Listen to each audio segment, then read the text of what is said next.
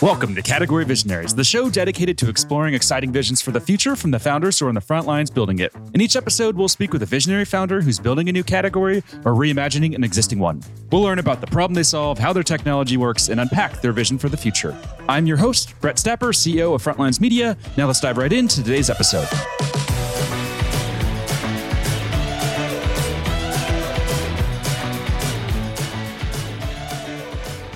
Hey everyone, and thanks for listening. Today I'm speaking with Dan Lambert, CEO of PathologyWatch, a digital pathology solution that's raised over $50 million in funding. Dan, thanks for chatting with me today.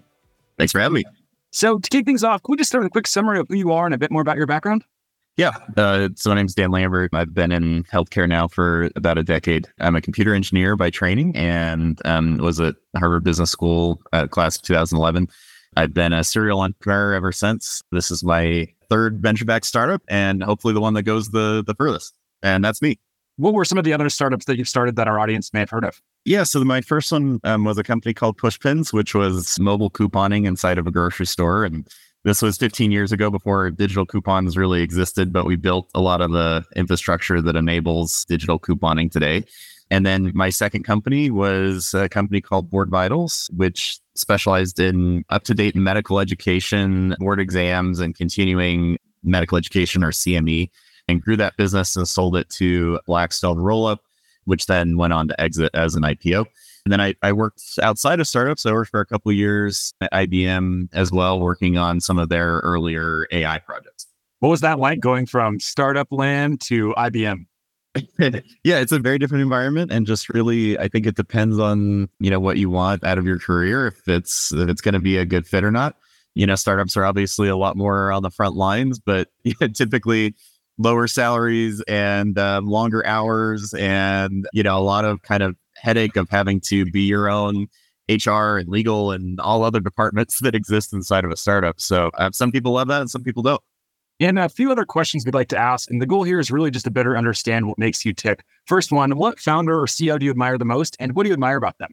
Yeah, I think this is a pretty common answer, but yeah, I really like Elon Musk just because of the scope of the challenges that he takes on. And, for us as a cancer research company, you need someone that motivates you to tackle an extremely large challenge that feels impossible at the beginning. And the kinds of companies that he creates when they're started, they feel like these impossible challenges, and then finding a way to navigate through those, super important. And many other entrepreneurs that have kind of just figured out how to navigate complex environments and complex markets that you wouldn't think that there's a way through.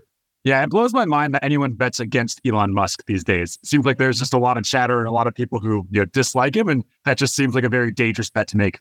Yeah, absolutely. Especially when there's someone that almost acts like they have nothing to lose and is willing to bet everything on, every time they're going out there. So, I mean, that's kind of what an entrepreneur has to do, right? Is, against all odds, you're gonna make the full bet. What about books? Are there any specific books that have had a major impact on you? And we like to call this a Quake book. So a Quake book is a book that just like rocks you to your core. It really changes how you view the world and think about the world. Do any Quake books come to mind? Yeah, especially for entrepreneurship, The Hard Thing About Hard Things by Ben Horowitz. And there are a lot of entrepreneurial books that talk about how to run a good company when it's larger or when times are good. And the book is all about how to be a wartime CEO, or how to tackle difficult things. When you don't have a lot of options, you don't have a lot of funding. How do you manage, down to every last detail when you're in the middle of a pivot, or when the market is really against you? And that resonated a lot with me just because of the difficulty of bringing new technology. Bringing new technology to bear is not an easy journey, and having someone talk about what that was actually really like and the mistakes that they made and the things they got right made it a really compelling read. Yeah, I love the premise of that book. When he was in the thick of it, going through his own personal hell with his journey, he was looking for books and couldn't find any books that actually gave tactical advice on how to navigate that environment. So him writing that book, I think is very cool. I think it's very rare to have a book like that written by someone who's really experienced these challenges firsthand. Yeah, and who's willing to talk about the things they got right or wrong too. Yeah, absolutely. Now let's switch gears here and let's dive a bit deeper into the company. So can you just give us maybe the elevator pitch, the high level overview of what the company does? Yeah, absolutely. So If you ever go into a doctor to get a biopsy, what's typically done is that tissue is sent out to a lab like Quest or LabCorp or one of the really big labs. And there they do some tissue processing. A pathologist looks at it under a microscope and makes a best guess as to, what that cancer is. And then they typically fax the report back to the clinic or the hospital or wherever it needs to go. And to me, that when I looked at that, that felt like a process that was 25 or 30 years in the past. And so we came in with the perspective of software eats pathology, or, software replaces all of these very old processes. And so what the company does is we convince clinics and hospitals to send us volume. We process those inside of our labs. We digitize the image. We then have both a pathologist look at it and then an AI look at it retrospectively to make the diagnosis. And then we push the results into the electronic medical record system of the clinic or the hospital. And so it's a much more seamless integrated play. And we built a lot of software to do that. But at the same time, we're developing, algorithms that can assist with the diagnosis, and also algorithms that in the future will be able to predict the course of the disease. It turns out that the digital image that we capture has a lot of information about like how the cancer is growing, how similar that cancer is to previous cancers. And so we work on a lot of what's called prognostics, or trying to give the patient an estimate of likelihood of recurrence, how the patient should be treated, et cetera. And that's the beauty of digital pathology and AI. And that's kind of what it's unlocking right now. And take me back to February 2019 when you were just launching the company with your co-founder. What were those early conversations like? How'd you really uncover this problem? And what was it about this problem to say, yep, that's it. Let's go all in and let's solve it? Yeah. So I think as an entrepreneur, I always start with like a big enough market that you can make an impact. And in the US, pathology is roughly a $20 billion market a year. So a good size chunk to go after. And we also saw that digital pathology was just barely starting to be introduced. Like some labs were starting to buy scanners and exploring what those could do. But nobody really had use cases yet for what the potential of that digital imagery unlocks. And that's super important to recognize, is that we knew that there was going to be these very rich and large databases of patient images that could be indexed on millions of patients, but no one was making that information useful yet. And then at the same time, we were also seeing that, Google's image AI was recognizing cats with 99.5% sensitivity, very, very high numbers in image recognition. And so the technology had reached a certain maturity point, but absolutely no adoption in the market. And so there were a confluence of things that were coming together all at the same time. And it turns out that was actually like a really correct bet. The regulatory and legal and everything when we started was kind of very against digital pathology and AI. But if you look at it now, there are now CPT and reimbursement codes. There are letters approving digital pathology for primary reads and a whole lot of legal opinions. So sometimes you kind of have to start the company before you know how everything is going to play out. And we definitely embrace that.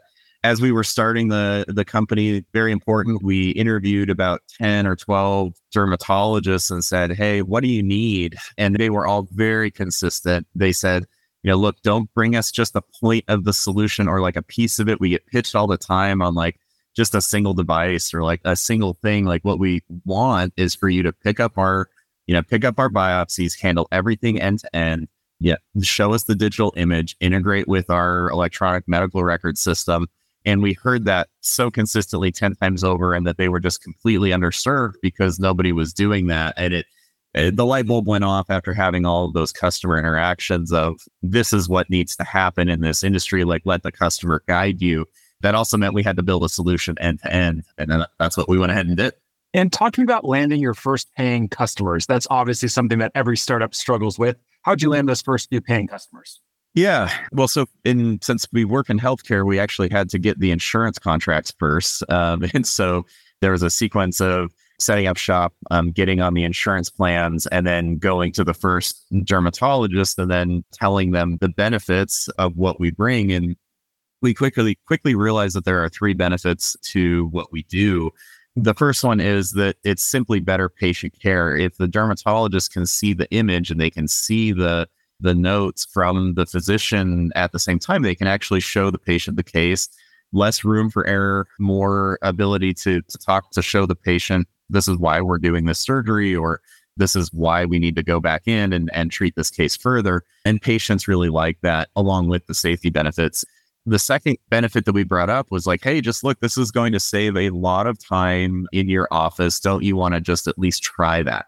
And we now know, like, our average clinic saves 25 hours a month. But at the time we kind of just did some guesswork and said, we think that we're going to save you 10 or 15 hours a month of just clerical work because we're nicely integrated with your system.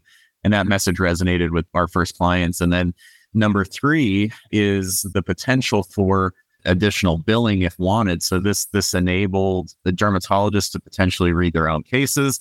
It also increased the complexity of the visit if they actually look at the image as a secondary read.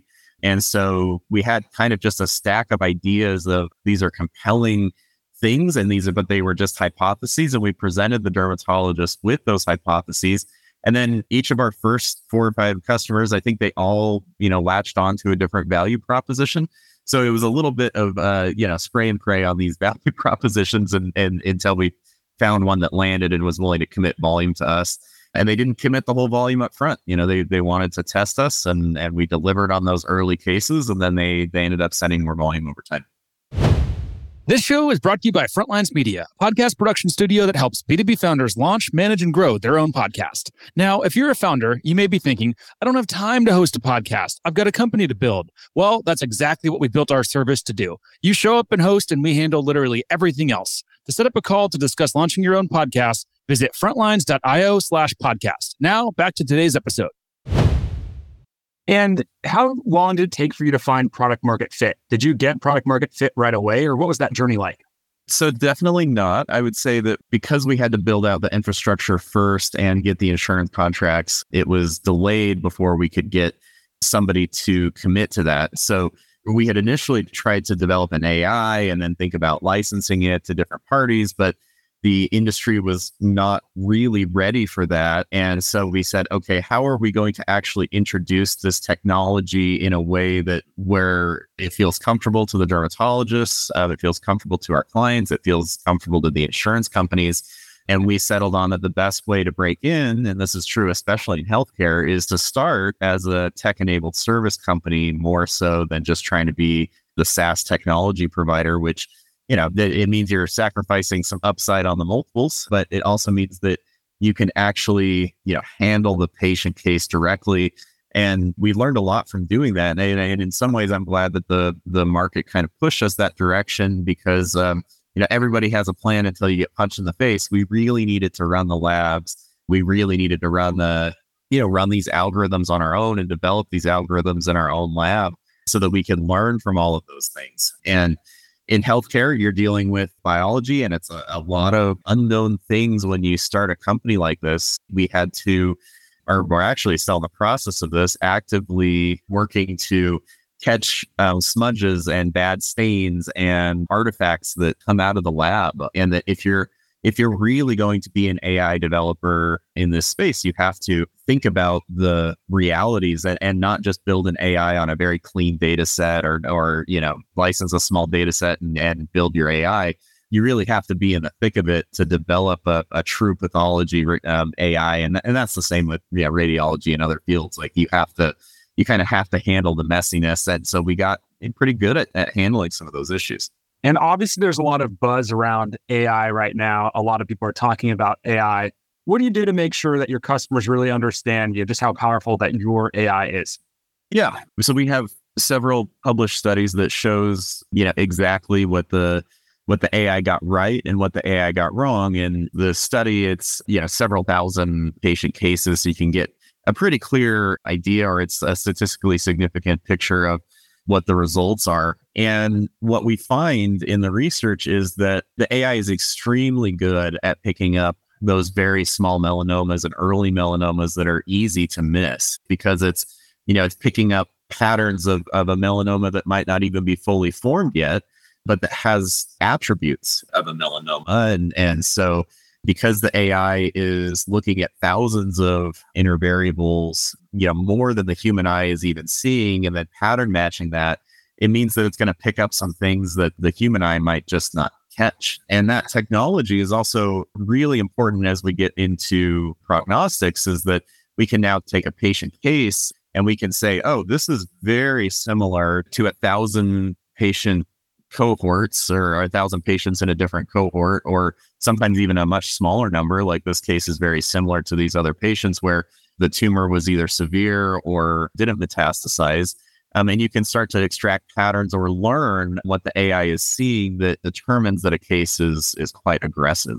And so I think that there's some really important nuance there, and also an understanding that we're at the very beginning of this exploration of the AI's ability to pattern match across huge patient populations means the dawn of a lot of personalized medicine and prognostics that just simply didn't exist before. The tests that were used before us, it's a lot of like molecular testing or genetic paneling that kind of gets you directionally correct, but isn't nearly as accurate as the image analysis that gives you a lot of really important information.